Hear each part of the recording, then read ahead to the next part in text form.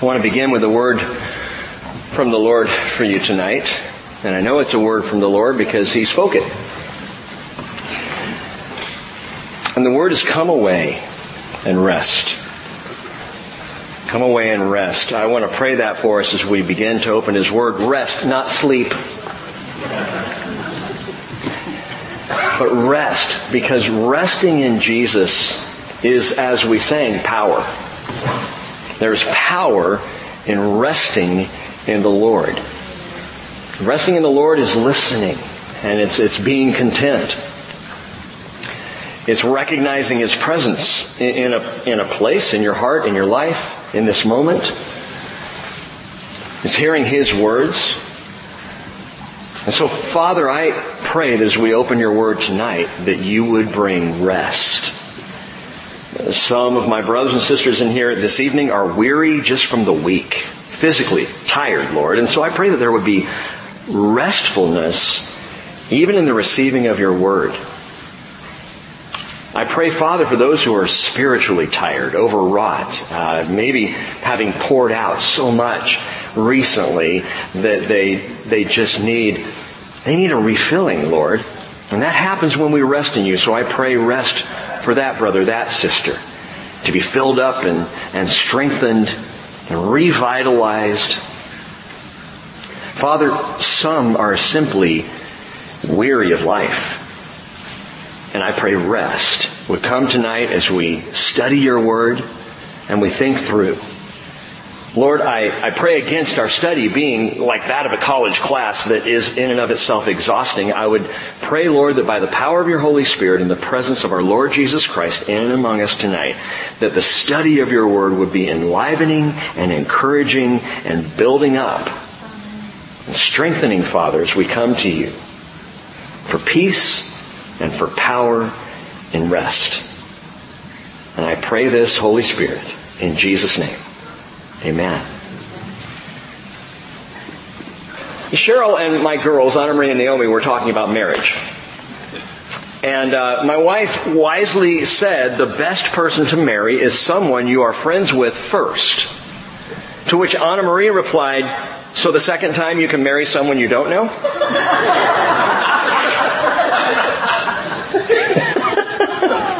And she said it with that quizzical way about her. She cracks me up.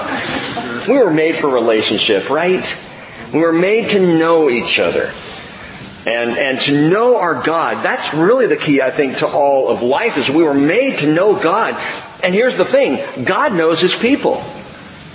He knows His people intimately. He's made it clear that His deep desire is to walk in close relationship with us. It sounds so weird to me even to say that. God wants to walk with me. I get it the other way around. I want to walk with God. I want to be close to God. I want to know and understand my Lord and my Savior and my God through Jesus Christ, His Son. And by the presence of His Holy Spirit, I want that. God wants that. And God knows His people. He chose His people. He knows His people and He chose His people. There's a rhyme for you right out of the gate. He knows and He chose Israel. When God puts His seal on someone, as we already started to read on Sunday, He never falters, He never forgets. He knows those whom He has chosen. He seals, and when He seals, that's it.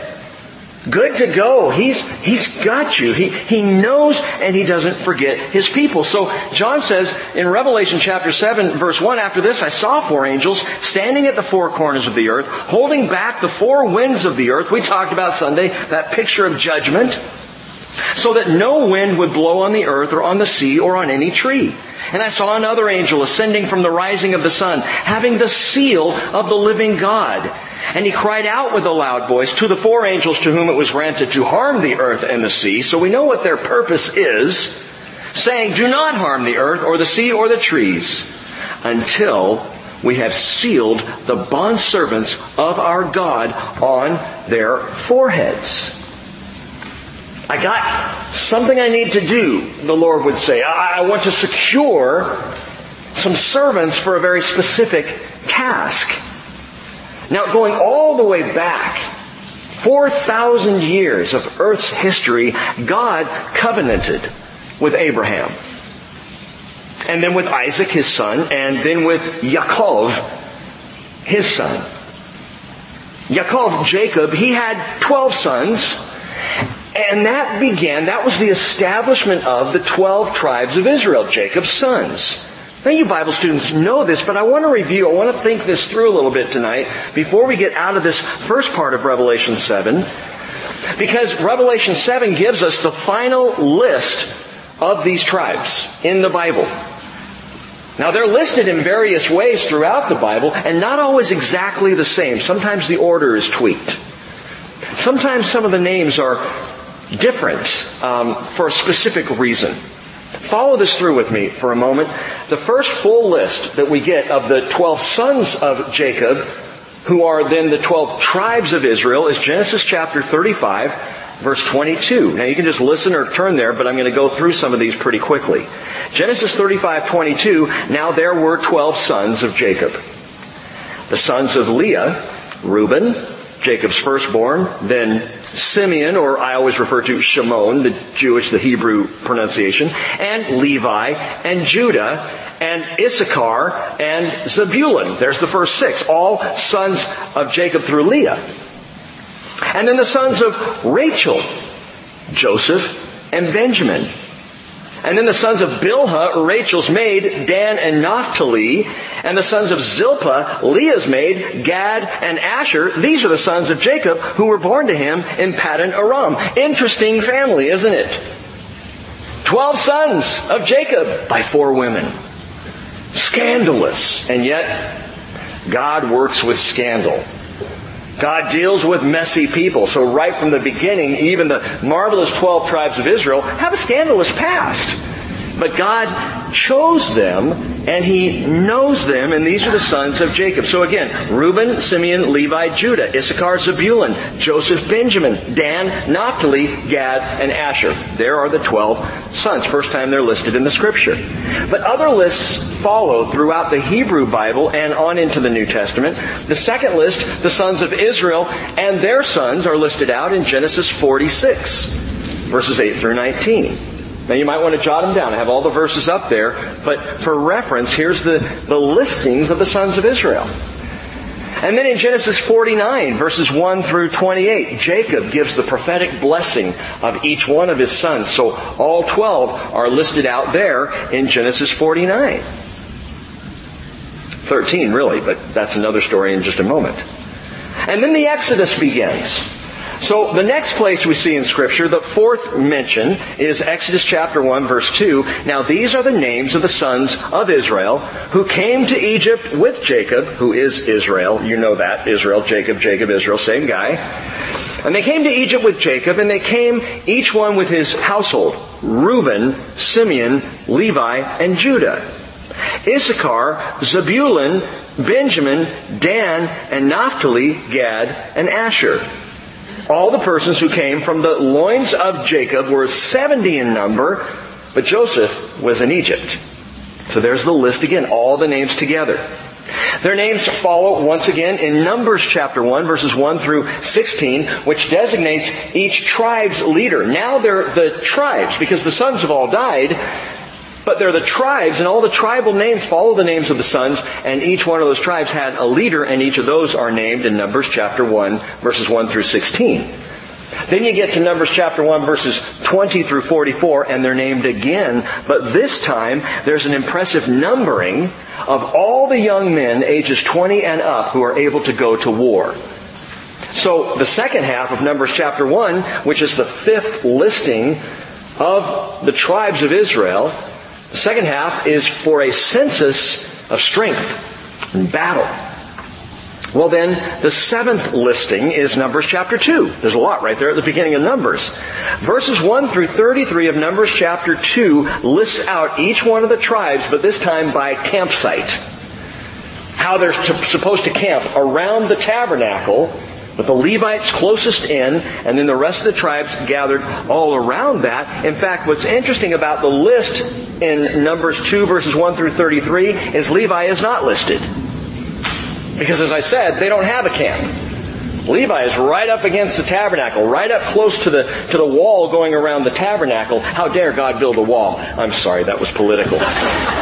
Right around the tabernacle, the Levites are there, but then there were 4 major campsites all around the tabernacle, and every one of the tribes are listed out there, Numbers chapter 2.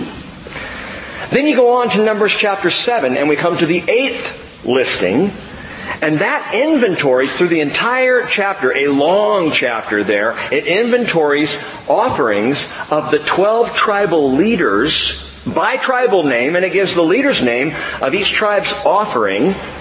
And in that numbering, it's interesting, you get Ephraim and Manasseh instead of Joseph, because Ephraim and Manasseh are Joseph's sons. So they're listed as tribes, each one of them with a tribal leader. And then also in that same list of Numbers chapter 7, Levi is excluded. Not in the list. Why? Because Levi, as the priestly tribe, receives the offerings. And the offerings to God are also for the priesthood.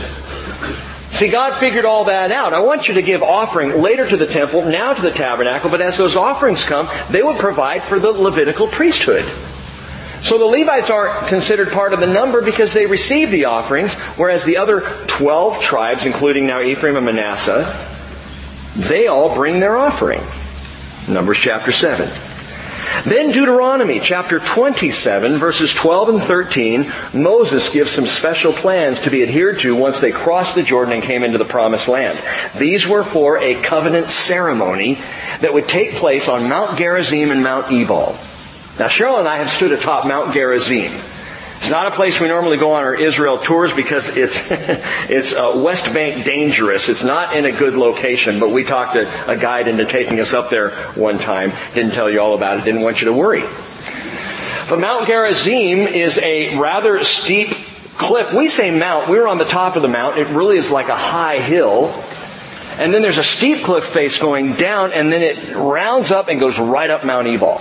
So you can stand on the one and, it's like a stone's throw almost across to the other, maybe further than a stone's throw. But the plan was, there in Deuteronomy 27, all the tribes are listed, but half are listed to stand on Mount Gerizim, the Mount of Blessing.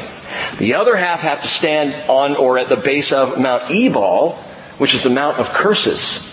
And then there was a listing there at the end of Deuteronomy of blessings and curses. All the blessings listed, and the tribes on Mount Gerizim would say, Amen! And all the curses listed, the tribes on Mount Ebal would say, Amen! It's an interesting list because in that one, Levi and Joseph are listed, but not Ephraim and Manasseh. Well, why not Ephraim and Manasseh? Because they're represented by Joseph.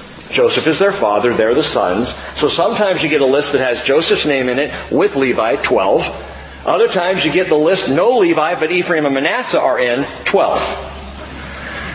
So that's Deuteronomy 27. In Deuteronomy 33, the tribes are again listed out. Moses now gives blessing for each and every tribe, including again Levi and Joseph with the subcategories of Ephraim and Manasseh. So interesting, in Deuteronomy 33, the only time all 14 are named. The 14 tribes of Israel, if you will. 1 Chronicles then, chapter 2, verses 1 and 2, once again gives a listing of the tribes. That's the 11th list in the Hebrew Scriptures. There's only one more, which I find significant. The 12th listing of the 12 tribes of Israel is Ezekiel 48, verses 30 through 35, where all 12 sons are named, their names on the gates of the millennial city of Jerusalem. And that's the last time in the Hebrew Scriptures that the 12 tribes are listed out. Now stay with me because this is important. 12 tribes listed 12 times in the Hebrew Scriptures. But again, if you include Levi and Ephraim and Manasseh rather than Joseph, because they're the sons and they become tribes, if you include Levi, Ephraim, and Manasseh, there are actually 13 tribes of Israel. You know what's fascinating to me? 12 listings in the Hebrew Scriptures. How many do you think are in the New Testament? Just one. Revelation chapter 7. It's the list that is before us. It's the only time in the New Testament that all of the tribes are listed. So you actually have technically 13 tribes. You have 13 lists in the Bible. God is a God of order. He knows what He's doing. This is the final list here in Revelation chapter 7. It's the only time, again, that the tribes are listed in the entire New Testament. And what we get in Revelation 7 verses 4 through 8 is 144,000 sealed from every tribe of the sons of Israel for that very special work. Verse 4, and I heard the number of those who were sealed. 144,000 sealed from every tribe of the sons of Israel. From the tribe of Judah, 12,000 were sealed. And from the tribe of Reuben, 12,000. From the tribe of Gad, 12,000. From the tribe of Asher, 12,000. From the tribe of Naphtali, 12,000. From the tribe of Manasseh, 12,000. From the tribe of Shimon, 12,000. From the tribe of Levi, 12,000. From the tribe of Issachar, 12,000. From the tribe of Zebulun, 12,000. From the tribe of Joseph, 12,000. And from the tribe of Benjamin, 12,000 were sealed. And we talked about Sunday why they're sealed. As Isaiah prophesied, Isaiah 66 verse 19, God said, I will set a sign among them and will send survivors from them to the nations. Tarshish, and Put, and Lud, and Meshach, and Tubal, and Javan, to the distant coastlands that have neither heard my fame nor seen my glory, and they will declare my glory among the nations. That's the 144,000. That's their job. 144,000 evangelists. And by the way, the 144,000 will see the fulfillment of Jesus' prophecy given on the Mount of Olives. Matthew 24:14. This gospel of the kingdom shall be preached in the whole world as a testimony to the nations, and then the end shall come. I told you for years, I've heard missionaries with good intention saying, that's our verse. We have to fulfill this verse before the end can come. No, you won't fulfill the verse before the end will come. We won't. We will not. We will be raptured with the job unfinished. But the 144,000... and some other things that God has in His arsenal will be happening and will bring about the spread of the gospel and the teaching of the gospel to every corner of the whole entire world as a testimony, and then the end's going to come. And it will come on, as the angel told Daniel, it will come like a flood. I want you to read the list one more time. Go ahead and look at it. Just look at it. I have it circled in my Bible so they're easy to see. Listen to the list as I just call out the names: Judah, Reuben, Gad, Asher, Naphtali, Manasseh, Simeon, Shimon, Levi, Issachar, Zebulun, Joseph, and Benjamin. Now when you read through the list, what we can easily do as Bible students is we see, oh, it's another list of the sons of Israel. Okay, got it, move on. No, don't do that. Hold up. There is more here even than what we talked about on Sunday. I want you to notice two more things. Other than the absence of Dan, that's kind of an obvious standout. Dan's not in the list. We talked about why on Sunday morning. But check this out. Interestingly, Judah is listed first. Should be Reuben. Reuben's the firstborn. Typically in the list, Reuben is the one who is listed first. So I saw that and I thought, what's that about? Why is that? Best commentary on Scripture is Scripture. So we go look. Is there any other time where Judah is listed first when you see the listings of the 12 tribes of Israel? And there are. There are two times. Twice in the Hebrew Scriptures, Judah's name is listed first in the listing of the tribes. In Numbers chapter 2, where Judah is told, I want you camped out on the east side, and your marching orders are when the cloud goes up, when the Shekinah glory of God raises up above and begins to move to depart from the tabernacle, Judah goes first. Judah is the first tribe out in the march. Okay, remember that. So Numbers chapter 2, Judah's in the list first. They're getting their marching orders and they're the first ones to march. The second place we see in the Hebrew Scriptures where Judah is listed first is Numbers chapter 7, and it's where each of the tribes are giving their offerings. Think about that. Their offerings, their marching. Marching orders, offerings. Judah is first when it comes to marching. Judah is first when it comes to offering. And Jesus is the Lion of the tribe of Judah. What did he do? He went first. He marched out first. When, as it were, the glory of God would depart this planet, Jesus marched to the cross. He was first one to the cross. He says, take up your crosses and follow me. Because he went first. His marching orders. Judah goes first. Jesus, Lion of the tribe of Judah, goes first. What about the offerings? Well, Jesus made the offering. He marched first. He gave first. As Judah is the first one listed. John 19 verse 17, they took Jesus therefore, and he went out bearing his own cross to the place called the place of a skull, which is in Hebrew Golgotha. Jesus went first. But also, John 19 verse 30, therefore when Jesus had received the sour wine, he said, Tetelestai, it is finished, and he bowed his head and gave up his spirit, the ultimate offering. Jesus is first. Judah is first listed here. Judah, by the way, also means praise. And so what's interesting is as Israel marched out, praise always went first. As we follow Jesus Christ, we follow Him in worship and praise as the first one to march and as the first one to literally offer Himself. So, Judah's first. But there's one other interesting thing to note here, perhaps more that we'll discover at another time. But for now, in the listing of the 144,000, in the 12 tribes that are here, 2 tribes are missing, not just one. You may have picked this up on Sunday. Dan is not here, excluded. We talked about perhaps because of idolatry. Dan was the poster tribe of idolatry. They led the charge and actually led a lot of Israel into idolatry. Dan also may possibly, not saying this dogmatically, but may possibly be the root of Antichrist himself. And again, we looked at these things. So Dan is out, and you'll note in the listing, Levi is in. That should make for 12 tribes. And there are 12,000 from 12 tribes, 144,000. But if you look at the list, Levi is in there, but so is Joseph. So is Manasseh. Ephraim's missing. Ephraim's not listed. Did God forget them? Maybe that's it. Jesus was in a hurry. He's given the list to John. John's writing it all down, what he saw who were sealed, and someone just missed something here. The Bible tells us in Isaiah 49:15, can a woman forget her nursing child and have no compassion on the son of her womb? Even these may forget, but I will not forget you.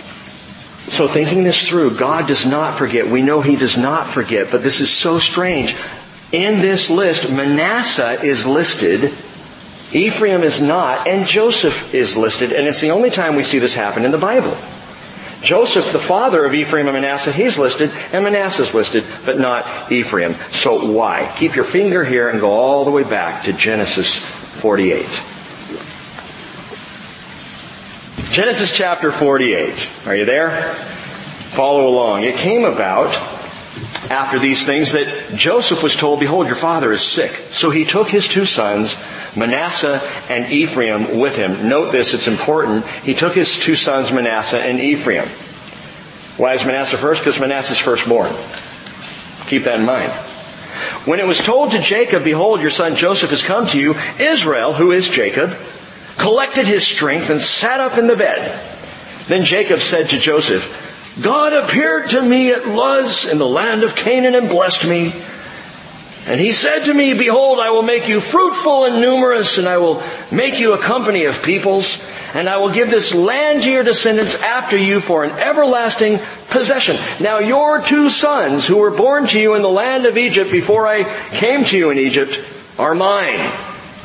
Ephraim and Manasseh shall be mine, as Reuben and Simeon are. Oh, I love Jacob. What a trickster. He is already changing the order.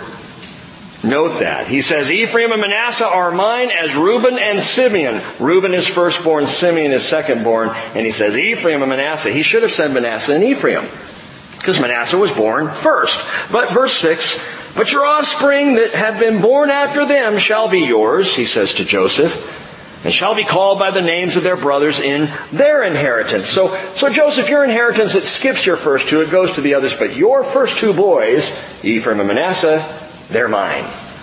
They now will fall under my inheritance, he says. Very interesting. This is all part of prophecy. Jacob is functioning. Israel is listening here to the Spirit of God and doing exactly what God intended for him to do. Skip down to verse 10. Now the eyes of Israel were so dim from age that he could not see. Then Joseph brought them close to him, and he kissed them, which probably was, scratchy. And he embraced them. And Israel said to Joseph, I never expected to see your face. And behold, God has let me see your children as well. Then Joseph took them from his knees, and he bowed with his face to the ground. And Joseph took them both, Ephraim with his right hand toward Israel's left, because he's the younger, right? And Manasseh with his left hand toward Israel's right, and brought them close to him, because he needs to get them blessed correctly. Manasseh, firstborn, to the right hand, and Ephraim, secondborn, to the left hand of his father. He pushes them forward, but Israel stretched out his right hand and laid it on the head of Ephraim, who was the younger, and his left hand on Manasseh's head, crossing his hands, although Manasseh had been firstborn. He blessed Joseph, and he said, the God before whom my fathers Abraham and Isaac walked, the God who has been my shepherd all my life to this day, the angel who has redeemed me from all evil, bless the lads. Who's that angel? Anyone want to venture a guess?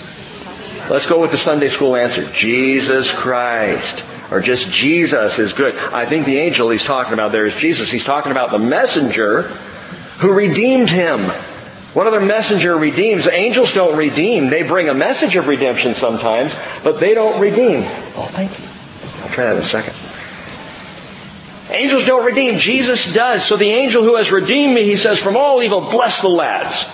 And may my name live on in them, and the names of my fathers, Abraham, Isaac, may they grow into a multitude in the midst of the earth. Well, Joseph, I don't think is hearing a word his father is saying, because when Joseph saw that his father laid his right hand on Ephraim's head, it displeased him. And he grasped his father's hand to remove it from Ephraim's head to Manasseh's head. And Joseph said to his father, not so, my father, for this one is the firstborn. Place your hand on his head. Whidbey. But his father refused and said, I know, my son, I know. He also will become a people, and he also will be great. However, his younger brother shall be greater than he, and his descendants shall become a multitude of nations. He blessed them that day, saying, by you Israel will pronounce blessing, saying, may God make you like Ephraim and Manasseh. Secondborn now firstborn. The firstborn now secondborn. Ephraim would go on to be the dominant tribe. In fact, probably the largest tribe in Israel. And what's interesting here is that in terms of both size and land, Ephraim was the largest tribe in the northern kingdom of Israel after the kingdom divided. After Solomon, his son Rehoboam was kind of a jerk, and then Jeroboam rises up, and 10 northern tribes follow Jeroboam, and the 2 southern tribes of Judah and Benjamin, well, they follow Rehoboam. The Levites stuck with Rehoboam ultimately. Others would come down as well. But in that division of land, the northern kingdom of Israel, Ephraim was so big that oftentimes in the Bible, the northern kingdom was referred to as Ephraim. So Ephraim, the secondborn, becomes the firstborn and has quite a family, quite a tribe. Ephraim is now in the first position. So why is he left out? back in Revelation chapter 7. Why is Ephraim not named at all? He is not the technical firstborn, but he's the positional firstborn. And you may notice at the end, or toward the end there in verse 8, that Joseph is named. Manasseh's named. Manasseh was the firstborn, but moved into second position. Ephraim is not named, though they should be in first position. Instead, Joseph is named. Why? Jacob did exactly to his grandsons what he did to his own brother. Remember the story of Jacob and what he did? He came in and he bought Esau's birthright. Esau was firstborn. Jacob was secondborn. Came out holding on to his heel, trying to tug him back in so he could get out first. But Jacob, secondborn, bought Esau's birthright and stole Esau's blessing. And now he does the same thing with his grandchildren. Position in Israel is everything. The positional firstborn son had all the rights and privileges and responsibilities and authority of the father. So the reason why Ephraim is not listed among the 144,000 is because Joseph is. It's the same thing. To say Joseph is to say Ephraim. To say Ephraim is to say Joseph. To say the father is to say the son. And to say the Son is to say the Father, as Jesus said in John 5:17, "My Father is working until now, and I myself am working." Implying that because his Father's working, he's working. He is the Father, and the Father is him. For this reason, John 5:18, the Jews were seeking all the more to kill him, because he was not only breaking the Sabbath, which he wasn't, but also was calling God his own Father, making himself equal with God. What I'm telling you here is very simply that Joseph and Ephraim are equal. So you can say Joseph and it applies to Ephraim. You can say Ephraim and it applies to Joseph. It's the same thing. Which is why Manasseh is listed second-born by position now. And Joseph is listed, which refers to Ephraim, firstborn by position. Because father and son, whether it's Joseph or Ephraim, are in the same position in the line of Israel among the tribes. Just as Jesus said in John 10 verse 30, "I and the Father are one." So to say, now it would be really weird if we were reading through the list and we saw Ephraim and Joseph and not Manasseh. But it's not weird that it's Manasseh and Joseph and not Ephraim. Okay? You got it? Picking out. Is this just Rick geeking out on Bible study? Are you with me? Okay. I just think that's amazingly cool, and it reminds us of the importance of the father-son relationship in Israel. And when you call Jesus the Son of God, you are calling him God. You are referring to father and son, son and father. Either way, you're talking to God. Now, three important aspects of the one same God, Father, Son, and Holy Spirit, and yet, positionally, Father and Son are equal, and so is Spirit. So God knows His people.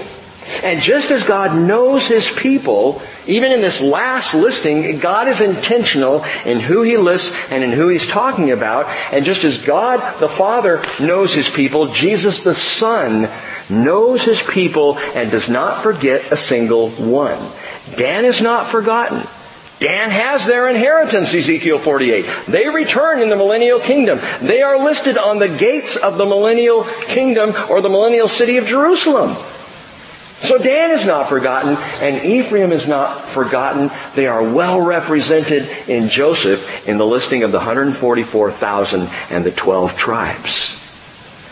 And if Jesus is that specific and that intentional in remembering all the names of all the sons of Israel, guess what? By His divine authority, He has not forgotten a single one of you.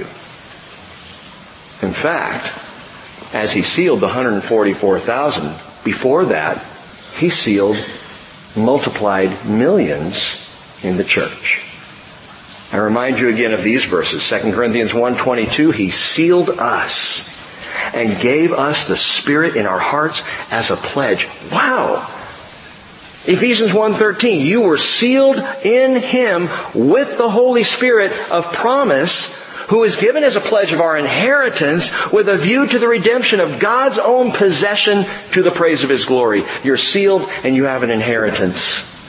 Ephesians 4:30 reminds us not to grieve the Holy Spirit of God, by whom we were sealed for the day of redemption. We're not the 144,000 sealed. No, we are the precursors who have a sealing and ascending. They have a sealing and ascending. Right? They were sealed to be sent. So are you. So am I. The difference is our seal is, as we said Sunday, not the name of Yahweh and Yeshua, but is the Holy Spirit of the living God. You have been sealed with God's Spirit. That's marvelous.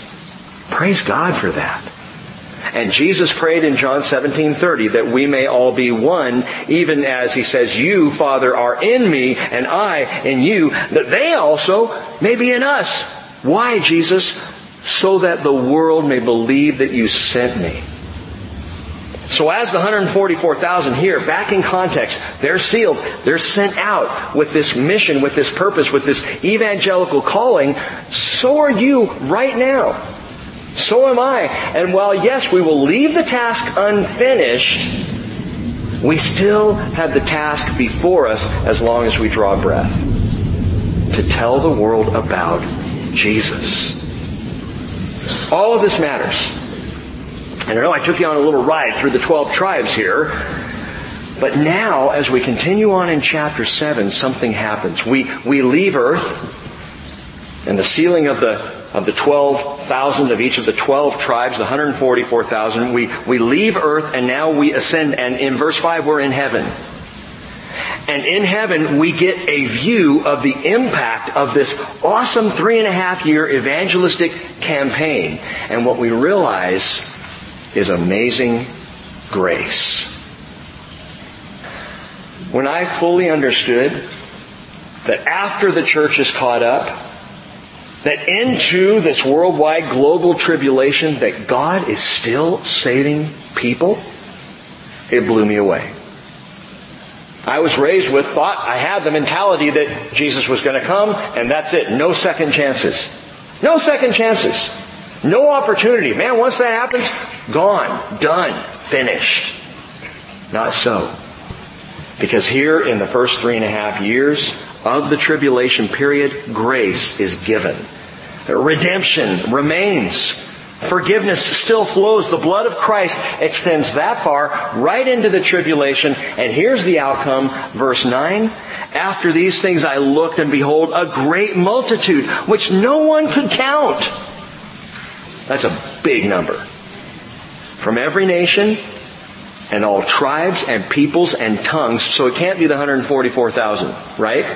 Because the 144,000 are of the tribes of Israel. These are from every tribe, people, tongue, and nation, standing before the throne and before the Lamb, clothed in white robes, and palm branches were in their hands. We're in heaven now. And they cry out with a loud voice, saying, salvation to our God who sits on the throne and to the Lamb. And all the angels were standing around the throne, and the elders and the 4 living creatures, and they fell on their faces before the throne, and they worshipped God, saying, Amen! Blessing and glory and wisdom and thanksgiving and honor and power and might be to our God forever and ever. Amen. It's an extension of the scene of worship that we already noted in chapters 4 and 5. Worship going on in heaven, but then we're down on earth. We see what's happening there. Chapter 6, beginning of chapter 7, several of these are sealed. All of a sudden we're back up in heaven, and the worship hasn't stopped. The worship is still going on. And what we see here is what we saw in chapter 4 and chapter 5. It continues right here, and that's very simply this: worship begets worship. See, when worship starts up in heaven, there is no end. Rachel, they're not limited to 5 songs before the teaching. You know, there's not, oh man, how many songs into worship are we right now? We got to get a break from this. No. One group worships and the next group goes, that's good, and they start to worship. And the next group says, we want to get in on that, and they start to worship, which spurs the first group on, and around it goes. So now another group joins. Because we had the elders and the angels and the four living creatures. And now a fourth group joins in this holy, heavenly hallelujah of hullabaloo. Just this ongoing cacophony of praise and worship. Psalm 103 verse 20 says, "Bless the Lord, you His angels, mighty in strength, who perform His word, obeying the voice of His word. Bless the Lord, all you His hosts, who serve Him, doing His will." Bless the Lord. John 5:23, Jesus says, "All will honor the Son, even as they honor the Father. He who does not honor the Son does not honor the Father who sent Him." And so the praise of the Lamb and the praise of the Father, man, it just goes on and on and on. And these people, this group, not the elders, not angels, not the 144,000, they're on earth, not the four living creatures. No, this group of people is unique, and they begin to join in and spur on even more worship from all the others. Well, who are they? Who are these ones spawning all this praise? Note some things about them. Number one, they are an innumerable multitude. And John points out no one could count. So many, this is a massive, massive number of worshipers. And they're all similar. Okay, they're from every nation, tribe, people, and tongue. So we know they're people who now are in heaven, who have died and are present there before the Lord. Not the raptured church, as you'll see. They're just there. From all nations of the world, all peoples of the world. And they're worshiping in this uncountable. You can't put a number on it. You know, if we really wanted to, I think we could probably do some research and go back several hundred years, if not the 2,000 years, and get a bead on how many people have been saved. I think we probably could at least make an educated guess on the number of people who have been saved across 2,000 years. I think, just Rick's opinion, this number will outstrip that. That more people are going to be saved. J. Vernon McGee, by the way, agrees with me on this. He says more people are saved in the tribulation than the church saved in 2,000 years. Wow. Now, if we're, going to compare numbers, again, don't be dogmatic with something like that, but this is a huge soul harvest. Second thing to note, they're all wearing white robes. Not fine linen, bright and clean. Not white garments, which is the phrase always used when talking about the church, but they're white robes. It's a different word. These are white flowing mantles. These robes, as in someone, well, they would wear a white robe like this in a hospital setting, in rooms of healing. A white robe, it's a different thing here, and yet all of this innumerable multitude are wearing the white robes. And they're all holding palm branches. All of them. White robes, palm branches, innumerable from every tribe, tongue, people, and nation on earth. And as we put this picture together, well, why palm branches? What's the deal with that? Let Scripture interpret Scripture. And once again, we ask the question, where do we see palm branches? Where do we see them before? And go all the way back, and you hear in Leviticus chapter 23, verse 40, Moses declared by the law of God, by God's command, "Now on the first day you shall take for yourselves the foliage of beautiful trees, palm branches and boughs of leafy trees and willows of the brook, and you shall rejoice before the Lord your God for 7 days. It's the feast of Sukkot." And they're to take these palm branches and anything else they can and build little shelters, little campsites. Every year, still today in Israel, in the fall, they celebrate Sukkot, the Feast of Booths. And they make booths out in their backyards or out on the trellis of their apartment complexes. As I've told you, it's bizarre to see pictures of it. You can go on and Google this. Pictures in Israel of these apartment high-rises, and all of their tiny little porches have booths all over them. Palm branches hanging off, and make these little tents right there out on the... Interesting. And that's the first time we see this. The palm branch. Man, waving the palm branches to the Jewish people would symbolize and celebrate God's covering of peace and provision and prosperity and indicate the coming kingdom. And in fact, peek ahead for a moment at what the elder tells John in verse 15. Note this, the last part of the verse, he who sits on the throne will spread his tabernacle over them. You know what the word tabernacle is in the Hebrew? Sukkah. He's going to spread his sukkah over them. It's an indication of the millennial kingdom. Note this, the verse isn't up there, but Zechariah 14 talks about the fact that in the millennial kingdom, we will celebrate Sukkot every year. We will go up to Jerusalem. The whole world goes up to Jerusalem to celebrate the Feast of Booths, the Feast of the Covering. Jews today celebrate it to remember how God covered them through the wilderness. But here we have this particular group, not Jews, but from all the nations, and they've all got the palm branches which speak of the covering of peace, provision, and prosperity. And that's why when Jesus came into Jerusalem, the people reacted the way they did. You ever ask the question, why did they bring out palm branches? We call it Palm Sunday. And lay palm branches down before Him. And they had palm branches. They were waving as they shouted, Hosanna! Blessed is He who comes in the name of the Lord. Why are they doing that? Because they were expecting the King to bring the millennial kingdom.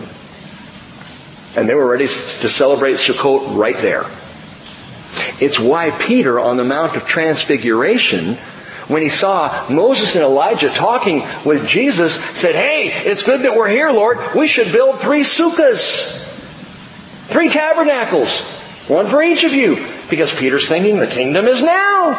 Kingdom's here, sukkah time. Feast of Booths, man. So you put this all together. The palm branches and the Feast of Booths. The palm branches as the worship of Jesus continues as He comes into Jerusalem. And here we see all of these people, innumerable in number, wearing white robes, holding palm branches as though they're expecting or looking toward their King. Palm branches of peace. So they're awaiting a kingdom. They're worshiping the King who saved them. And note this, note what they're saying specifically in verse 10. Salvation to our God who sits on the throne and to the little Lamb. Now they're not offering salvation to God. Well, that makes no sense. Salvation to God. How do you save the one who saves? You know, God doesn't need salvation. What do? They're ascribing salvation. They're indicating, they're crediting God with their own salvation because they themselves, in this group, innumerable, wearing white robes, holding the palm branches, as they worship, they are worshiping God for a salvation that's just happened. This is a group of people that are quite fresh in their salvation. Salvation is everything to them because it's just happened. They are the recently saved. No wonder there's so much worship going on. You remember what Jesus said about this in Luke chapter 15? Jesus says, what man among you, if he has 100 sheep and lost one of them, does not leave the 99 in the open pasture and go after the one which is lost until he finds it? When he has found it, he lays it on his shoulders, rejoicing. And when he comes home, he calls together his friends and his neighbors, saying to them, rejoice with me, for I found my sheep which was lost. Jesus says, listen, I tell you that in the same way there will be more joy in heaven over one sinner who repents than over 99 righteous persons who need no repentance. Well, let me ask you, if there's joy in heaven over one who repents, what happens when there's an innumerable multitude of them? Man, worship party. Worship off the hook. These people are praising God for their salvation. And of course, you turn right around and what do you see? The angels and the elders and the 4 living creatures, they fall on their faces. They're whooping it up. They're saying, praise the Lord. They're singing. Look at it again. Amen. Blessing and glory and wisdom and thanksgiving and honor and power and might be to our God forever and ever. Amen. This, and so much of what we see and hear in the revelation of Jesus Christ, this is what we would call ascribing praise. In the same way that these saved people are ascribing salvation to God, all of these things in verse 12 are being ascribed to God except one thing. Everything else. How do you bless God? You don't. You say blessing to God because all blessing comes from God. You're ascribing blessing to God. And you say glory because you're ascribing what He already has. You're calling out the character, the trait of God's glory. And wisdom, not because we give God wisdom. He already has it. And so our worship is calling out the wisdom that belongs to God. And honor, He's got the honor. And power and might, all of these are God's, belong to God. So we worship ascribing these things to Him, ascribing praise. But you saw what I skipped. There's one thing that we can bring in our worship to God, just one. Thanksgiving. Thanksgiving. That's something we can give to Him. Thanks. For all of these other things that He is and that He does. Because no angel, no cherubim, no saint, no singer can offer any of these other things to God except for thanksgiving. By the way, Thanksgiving is huge in our lives. I was talking to you about finding rest in the Lord tonight. You want to find rest in the Lord, stop striving, stop being discontent, and be thankful. I don't have this. I really wish we were in that position. Maybe someday we'll get there. Stop it. Stop. God, thank You for today. Thank You, Lord, talking personally, that I had an apple and some cheese to eat on my way to take David to Taekwondo and a tasty mug of tea. Thank You, Lord. Thank You, Father, that when I left the house today, I didn't have to do it threadbare. I actually had clothing to wear. Thank You, Lord. Thank You for my wife. Thank You for my kids. Thank You for the covering over my head, whatever size it is. Thank You for my fellowship, that I get to come here tonight and be with You and sing and worship God together. Thank You, Lord. Thank You for my breath. Thank You that today another day was given. Thank You, thank You, thank You. You know, the more you thank God, the more discontent goes right out the window. What do I have to be discontent about? Now, don't get me wrong, I got bills to pay, I got things to take care of, I got stuff ahead, and if I want to worry, we can talk worry. But be thankful. Thankfulness just, man, it washes over as we worship, as we praise Him. That's the key. That's why even our communion is called by some the Eucharist, the Eucharisteo in Greek. Thanksgiving. Be thankful. Well, these people are. One more thing to note about this group, this white robe wearing, palm frond waving, innumerable group of people singing out salvation. Well, this group of people are also a complete mystery to John. He does not recognize them. If they were the church, you would think he would recognize them. He had no problem recognizing the church in chapters 2 and 3, right? If they were the church, you'd think John would be aware of them. But here we are in chapter 7, and he sees this massive multitude of people worshiping, and he doesn't have a clue who they are, verse 13. Then one of the elders answered, saying to me, "These who are clothed in the white robes, who are they? And where have they come from?" And I, John, said to him, "My Lord, You know." Or, "Sir, You know." The use of the word kurios here is not Lord as in the Lord Jesus Christ or the Lord God. It's simply respect, a show of respect. John is still blown away and looking around, and all of a sudden one of these elders, the 24 elders around the throne, casting their crowns, worshiping, they're in the whole thing. One of the elders comes up to him. "Who is this?" "Sir, You know." Now listen, before we get to the answer, pause for a moment and think about the elder. And consider the role of the elder. As we talked about before in Revelation 4 and 5, the elder is, I believe, representative of the church. I think that's the picture we're seeing there. That's the indication. If you're not sure about that, go back and listen to the teaching and process it. But I think we're looking at the church. So here's a Christian, here's a saved person, here's one before the throne. They know what's going on. Part of the reason we're in the Word of God so much here at the Bridge is we want to know what's going on. I would love for this could be one of you. I just thought that. How freaky is that? This could be one of you. This could be Shorty. You could walk up to John and go, hey, John. And you remember because you heard the teaching, so you're aware of this. Well, someone's got to ask him. So the elder comes up and he says, who is this? Now, note what he's doing. And note this because the elder here, the presbyteros, is not a Presbyterian. I mean, it could be, I guess. Could have that background. And we're not talking about good teaching for elders of the church. Those who are in those positions of leadership. No. If I would aspire to be a seasoned saint, one who is a mature believer, an elder in my faith, then follow the lead of this elder, because the first thing we see right here that I want to point out is the elder educates the witness. John is simply witnessing these things, and thanks to this elder, we get to know what's going on. Because he's educating, he's teaching. That's what mature believers do with other believers. And with those who are uncertain about what's happening, they teach. They naturally teach. Well, I'm no good at teaching Bible. So I'm not saying that. You teach in your life. You teach because you know and you share as you see the need. Someone wants to know what's up. You're teaching. And so this elder anticipates John's question before he even asks. I'm convinced he looks over, this elder. He sees John there. John is looking at the innumerable multitude, and he's got this look on his face like, what? Who is this?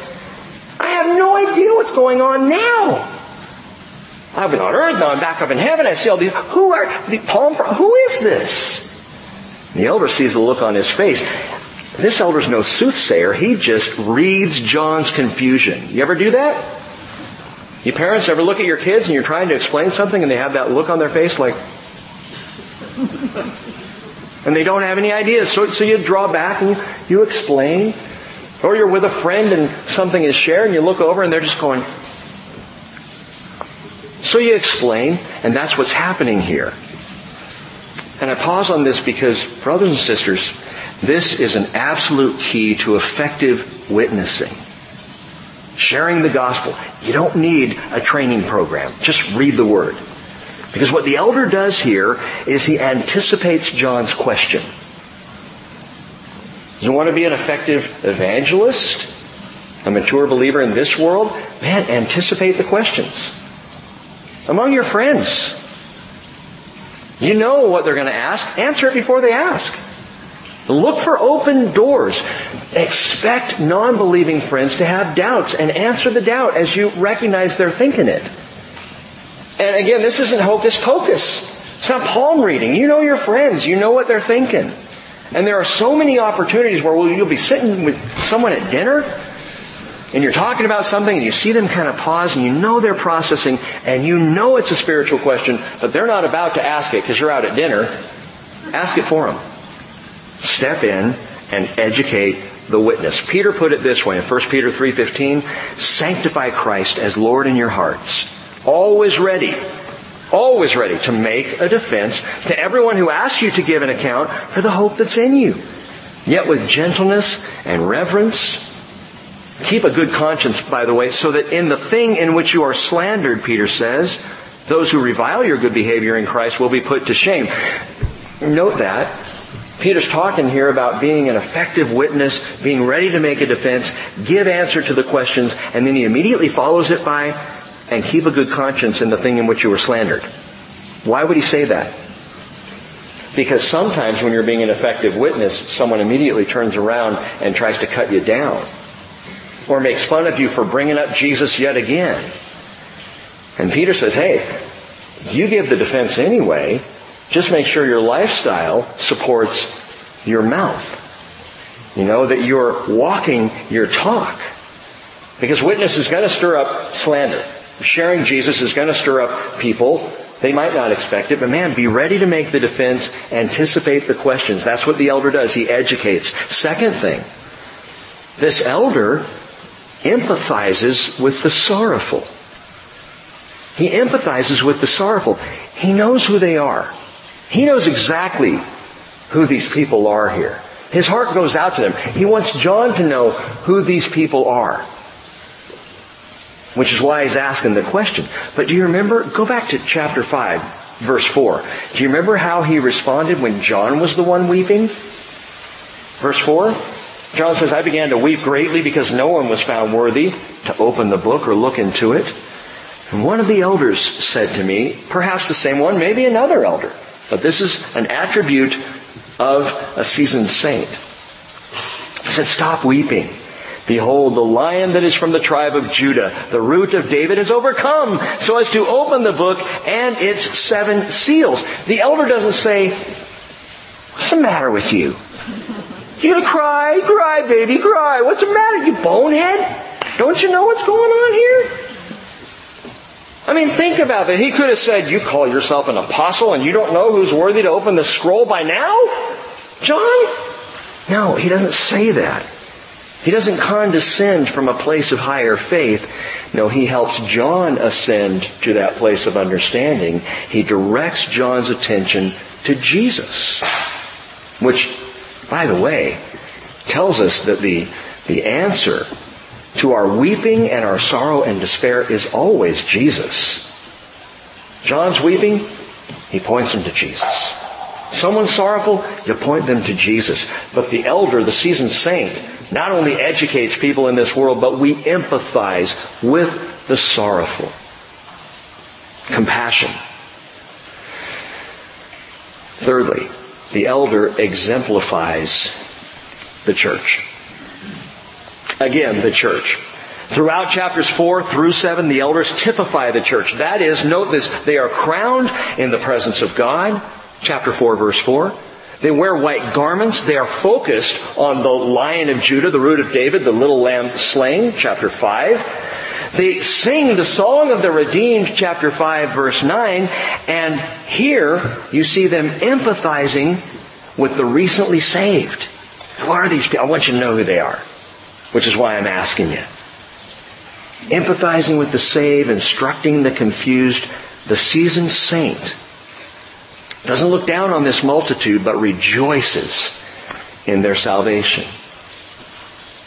Verse 14, so John says, my Lord, you know.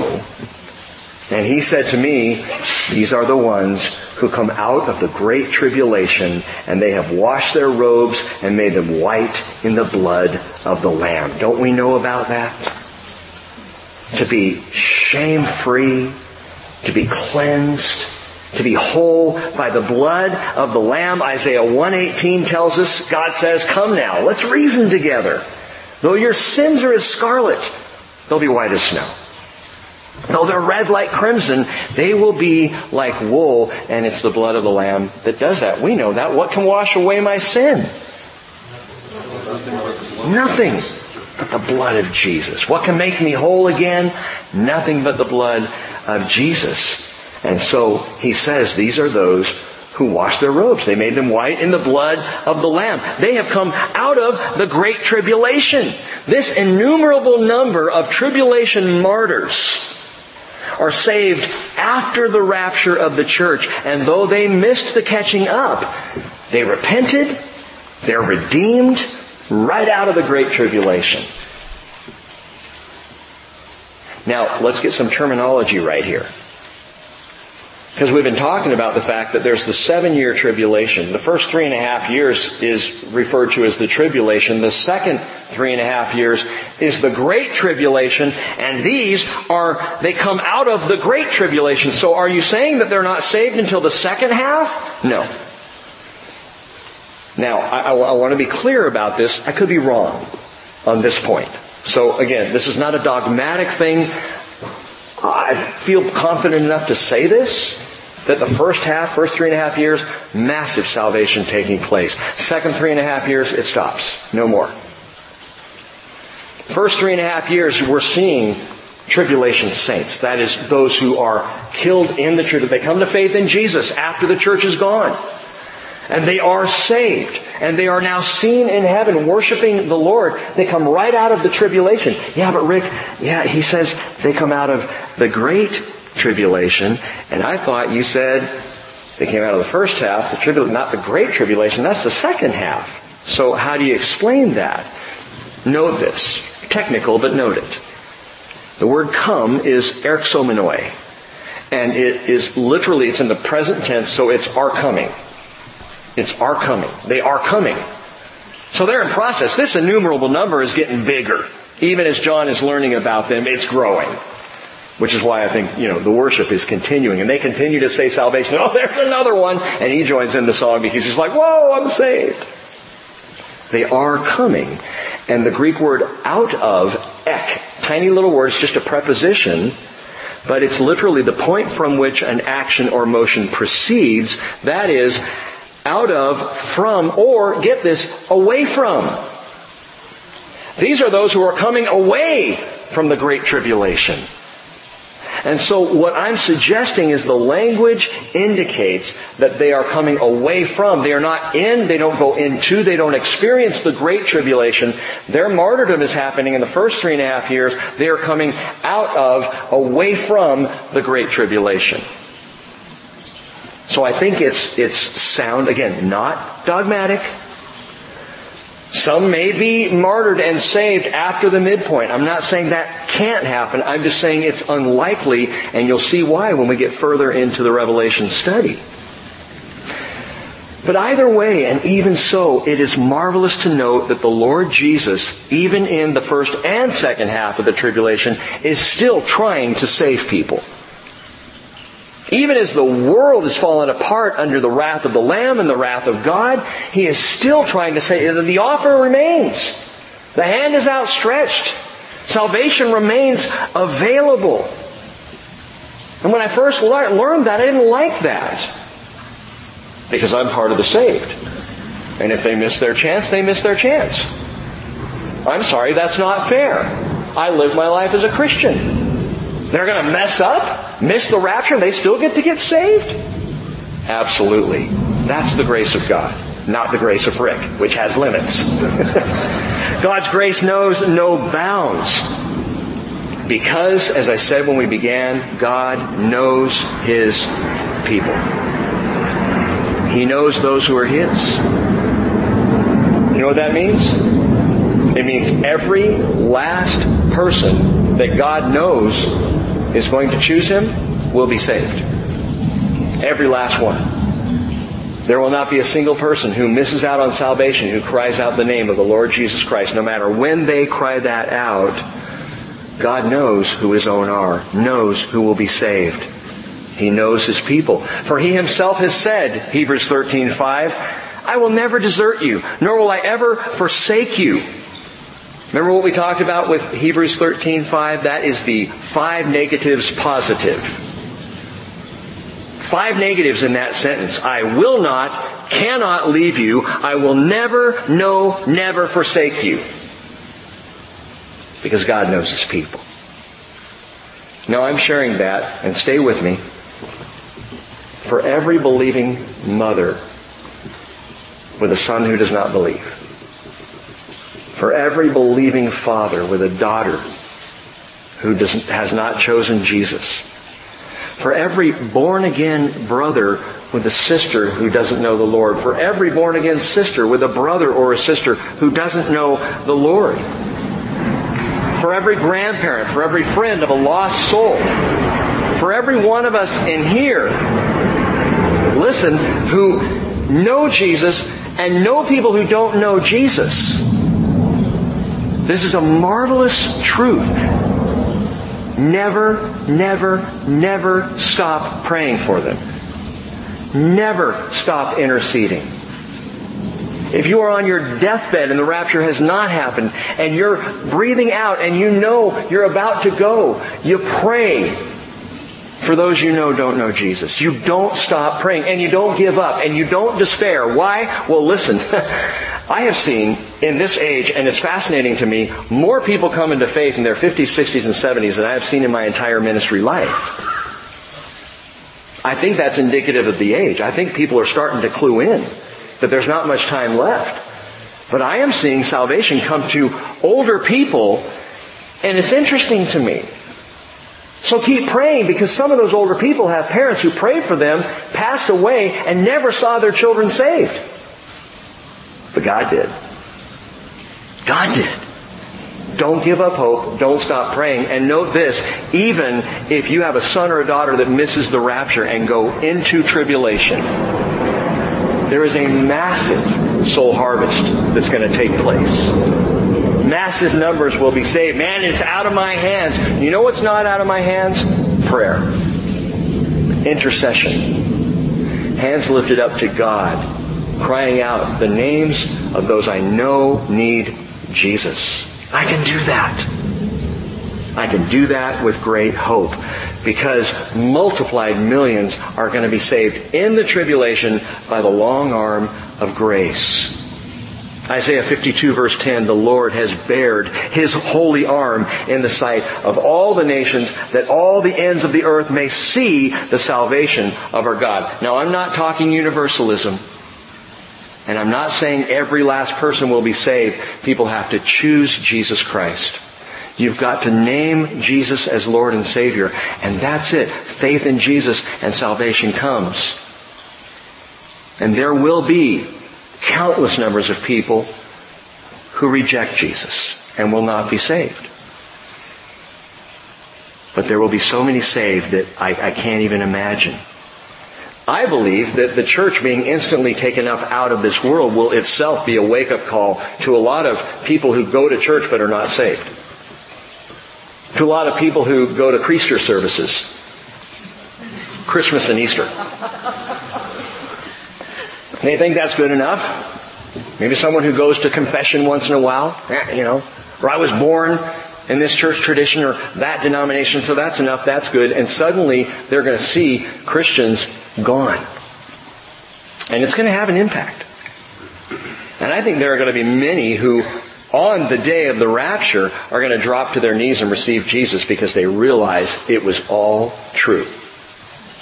So don't stop praying. Don't give up. You hold out hope. You, with every last breath, intercede on their behalf. Antichrist is going to ride in. More are going to get saved. Global warfare is going to hit, and famine and pestilence and death. More are going to be getting saved. All of this will happen like never before, and the 144,000 Jewish Billy Grahams are going to fan out across the earth. They're going to be declaring the glory of God. People are going to be getting saved, an enormous number from every nation, tribe, people, and tongue. And God knows His own, and He will not forget a single one. Verse 14 continuing, they have washed their robes. They've made them white in the blood of the Lamb. For this reason, they are before the throne of God. They serve Him day and night in His temple. And He who sits on the throne will spread His tabernacle over them. They will hunger no longer, nor thirst anymore. Nor will the sun beat down on them, nor any heat. For the Lamb in the center of the throne will be their shepherd, and will guide them to springs of the water of life, and God will wipe every tear from their eyes. Now here's the other side of the coin. Some can hear what I'm talking about tonight and say, well then, why not just wait it out? We'll see if this is true. Mom, Dad, telling me all this stuff. Okay, maybe it's true. If it is, and one day I call home and you're just not there, and I go to my local church and discover nobody's there, and I realize none of my Christian friends are showing up for a burger, and suddenly it hits that all the Christians are gone, well, I'll believe then. I've said this so many times. If you won't believe now, in the age of grace, in the year of His favor, who knows if you will even survive to believe in Him then. And if you survive, who knows if you're going to even be able to believe, because rebellion pushes us further and further away from God. I'm not talking to parents and brothers and sisters and family and friends now like I was before, where our hope is in Jesus Christ and we pray for salvation for everyone. I'm talking about those who are right now choosing to rebel. Rebellion has a tendency just to keep going and toying with eternity. That is an awful risk. And there's no guarantee. Well, I'll wait and see. Okay, you may wait and see, and you may die in the early days of after the rapture. You might not make it by just putting it off. Well, I'll wait and see. And note this, even for the multiplied millions here who are saved, they will escape the great tribulation, I believe, but their loss will be huge. What they go through in the process, we can't even imagine. Paul said in 1 Corinthians 3:14, if any man's work which he has built on it remains, he will receive a reward. And if any man's work is burned up, he'll suffer loss. But he himself will be saved, yet as through fire. Let me ask you right now, would you rather be saved yet as through fire or saved right now?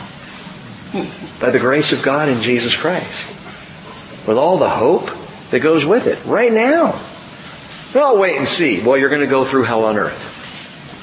You will suffer great loss. These who come away from the great tribulation, they're going to know hunger like they've never known. They're going to know thirst. They're going to know the beating sun and the heat of the tribulation.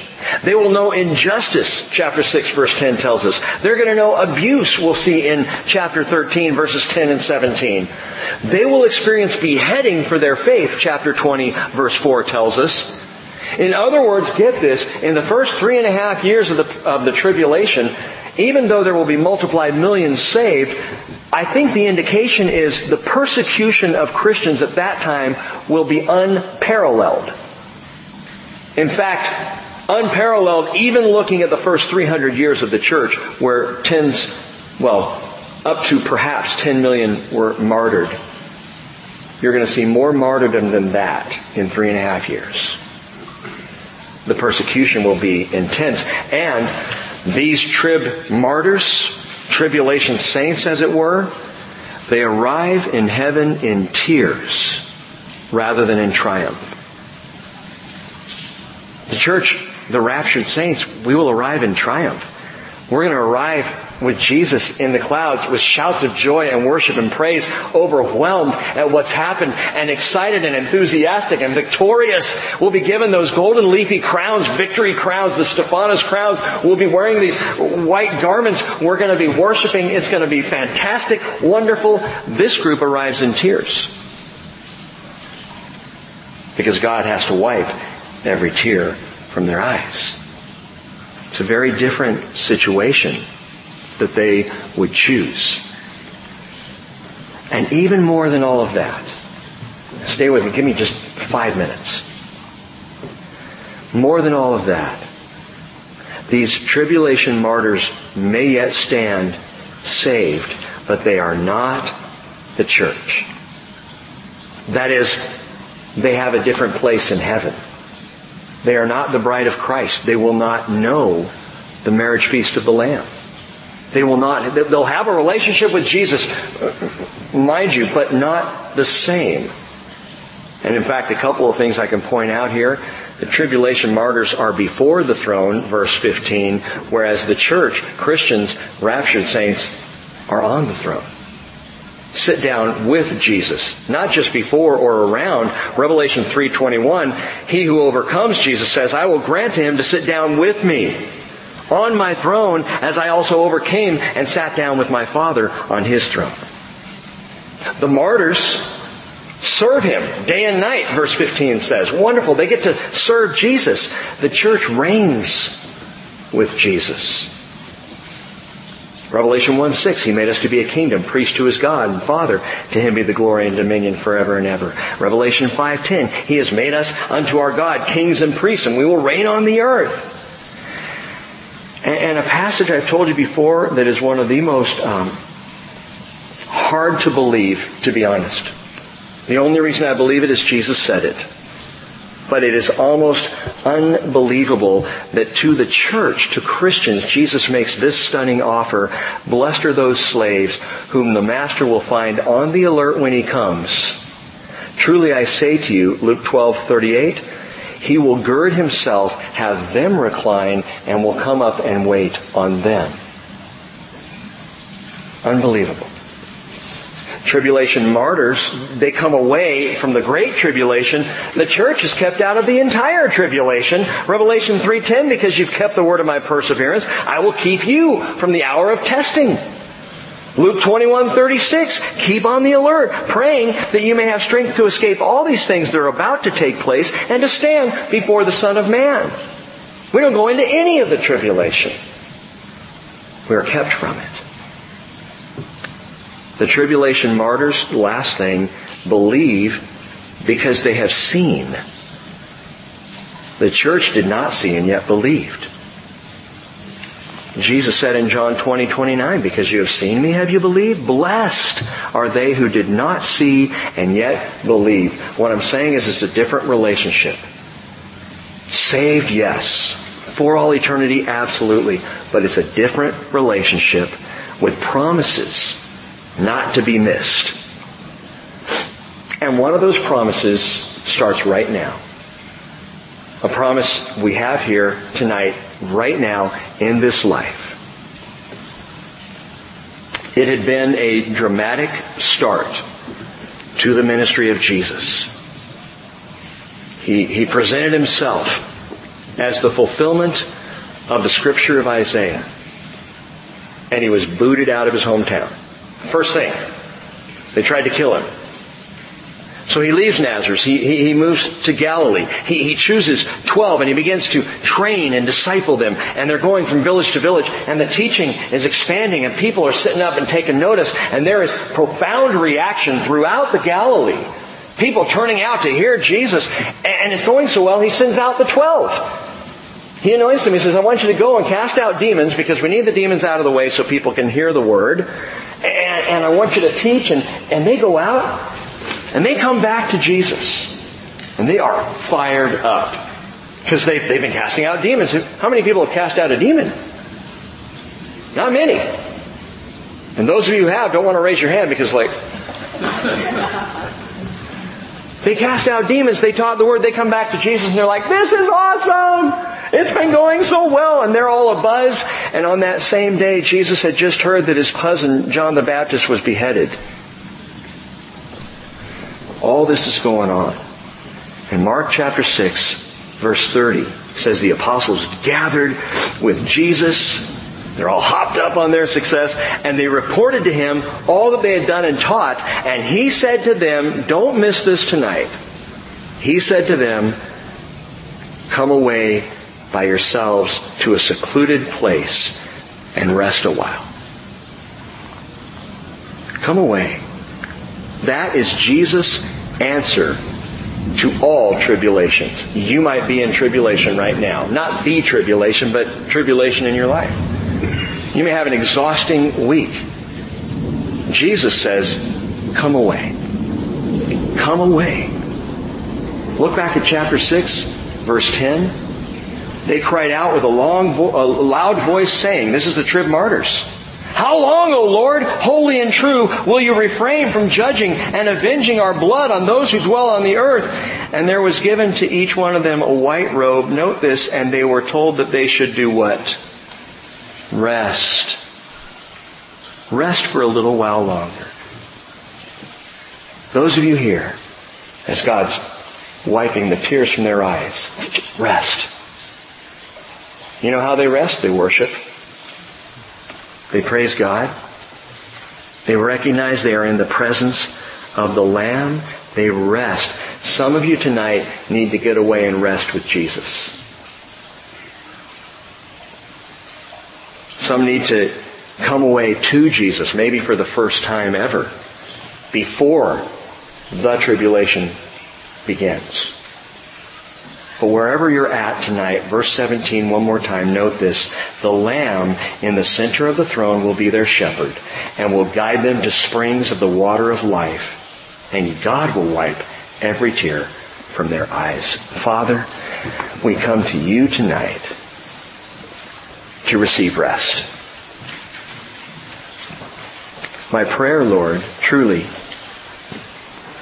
is whether anyone remembers anything about the 12 tribes and Ephraim firstborn and the anointing and the sealing that takes place, whether anyone remembers who these martyrs are, what the palm branches stood for, any of that. Lord, we could forget everything else taught tonight, but I pray that we will remember to come away to a secluded place with you and find our rest. For whatever you have tomorrow, the day after that, and the day after that, whatever you have planned next week, or next month, or next year, should you tarry, should you wait, whatever is before us, Father, we need the peace, we need the strength, we need the power, we need the wisdom, Lord, we need the thanksgiving, all these things that come of resting in Jesus. And so I pray for a mentality of rest.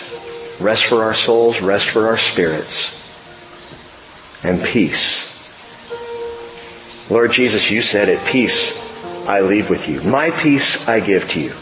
Not as the world gives do I give to you. Do not let your hearts be troubled, nor let them be fearful. And so, Jesus, we come to you for our rest. And we bless your name. In Jesus we pray. Amen. As we sing this song, feel free to come forward. If there's anything that we can pray with you about, if you want to give your life to Jesus tonight, won't you come? Let's stand and sing together.